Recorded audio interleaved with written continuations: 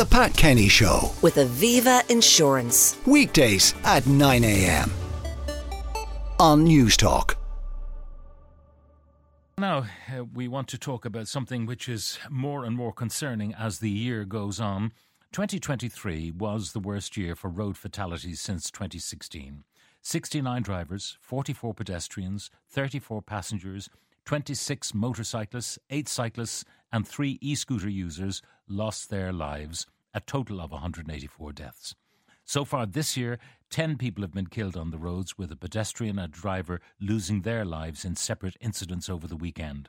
Newstalk's Jamie O'Hara has been speaking to road safety advocates, and he has this report. Never ever gotten over Brendan's death. It's like this morning when I was getting ready to come down and see you. I was just at the kitchen table and Californication came on, the song. That was belting out of Brendan's bedroom. And that was one of the CDs that I found in bits down at the crash site. And I was picking it up with my son for a long, long time, little bits of it, and I put it in the flower pot. It's just heart-wrenching. It brings me back. I will never get over it. It's not the poor me's. I've never been able to get past Brendan's death because it was so preventable. It was a preventable road crash, like many, many other preventable road crashes. Christina Donnelly's 24-year-old son Brendan and his 26-year-old friend Lee were killed close to Castlemartyr in East Cork in October 2009 when the car they were travelling in was hit by a drunk driver. Accidents sadly do occur, but collisions are very much preventable due to distracted driving, drink driving, telephone use, drug driving. When you're in a position where you have lost somebody on the roads, particularly at such a young age as with my Brendan was alongside his friend, you never get over it. And when you hear of another family getting that knock on the door, that phone call, your heart goes out to them straight away and you forget about what you are going through. Your heart immediately goes out to the road that family have to travel, you know, when you hear and read that. Figures released by Park Road Safety Group show the number of Gardaí in the Roads Policing Unit has fallen from 1,011 in 2010 to 653 up to the 31st of October last year.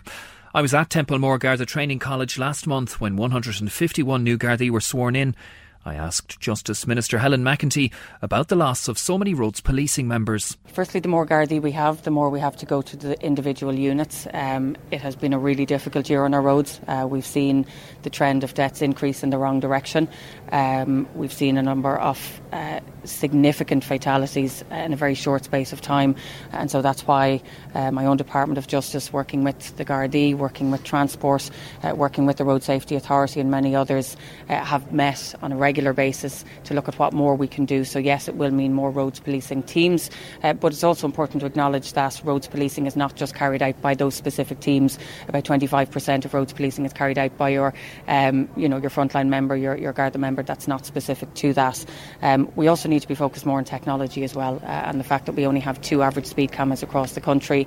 There's more that we can be doing there, and we're certainly looking at that, as well as making sure that we get back to what I think has been hugely effective in the past, and that is educational awareness and campaigns. So Minister McEntee is clear that it's not just roads policing officers that are involved in policing the country's roads.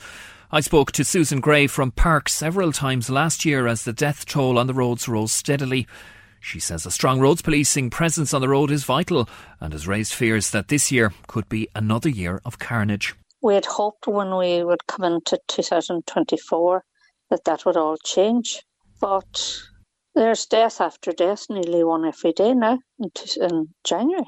The devastation's continuing into this year. I know it's early days yet, but we believe that if the government don't act and the Garda Commissioner ASAP, we will see a repeat of last year's figures and maybe even more, because the issues that have to be addressed are not being addressed. We are still seeing a continuation of Gardaí that are assigned to our roads policing units going down every month. Susan says 2006 is a good example of how an increased roads policing presence will lead to safer roads. It was advertised everywhere. We will be out. We will catch you. We can test you now at any time. Huge change in driving behaviour. The guards were out there morning, noon and night. The fear of God were in people that had been caught. It focused their mind. The minds need to be focused totally, and a constant reminder, not just long weekends, not just Christmas, bank holiday weekend. They have to see the guards out there. We all think it's never going to happen to us, but it's happening. The families' lives will never ever be the same. There would be no need for park at all if the various government agencies, including the Road Safety Authority, was to do their job right. There would be no need for park. Why is there a need for park? Because we keep highlighting and monitoring everything. And it's sad that when we monitor any issue, it comes up that the government's falling way short in tackling the problems. We believed at the beginning when we started park, when we delved into issues and found loopholes and inconsistencies, that all we had to do was report it to the government in our naivety, and that they surely didn't know these things were happening. And all we have to do is inform them. 79% of the people killed on the roads last year were men, while people aged 16 to 25 made up a quarter of all road fatalities. David Martin from the RSA outlines how the way they're trying to get the message across is evolving. Historically, we've done a lot of TV advertising, a lot of big ticket campaigns using traditional media. We've had to have a think about that in recent years. Our young men watching the Late Late Show the way perhaps people would have done 25 years ago, probably not. So we're embracing a new social media strategy, talking to kids, male kids particularly, where they're getting their media. So a lot of podcast work we're doing, a lot of social media as well. So we really are thinking, how can we speak to these people? I asked David if the RSA is doing enough to prevent the number of deaths from increasing. I understand people's frustration. We've seen a spike, in the wrong direction over the last couple of years. Post-COVID, the COVID figures were kind of skewed. There is huge concern, and there's nobody more concerned than us here at the RSA. If you look at the long term, things are so much better than they were back in the bad old days of the 70s, 80s and 90s. And even when I was doing some work over the new year on analysing the figures, even as recent as 2006, it was 365 deaths that year, which isn't that long ago, and that's one every day. So it's half of what it was in 2006. So that's good, but it's actually going in the wrong direction at the moment. So long term, we've done a good job, but there's a problem. We've reached a point now where we have to have a think, like why is it now trending back up in the wrong direction? I know that from the Minister's point of view, it's a priority for him. And speaking to the Garda Síochána, which we do and I do every week, it is a priority for them. And it is our raison d'etre here at the Road Safety Authority. And there's over 300 people here working in the organisation, and every one of us is passionate about this. Speed is the biggest contributory factor in road deaths in Ireland, and an overhaul of speed limits, which was agreed by Cabinet just before Christmas, is expected to come into effect towards the end of this year. National secondary roads will drop from 100 kilometres per hour to 80. Roads with an 80k speed limit will become 60 zones, and more built-up areas will go from 50k to 30.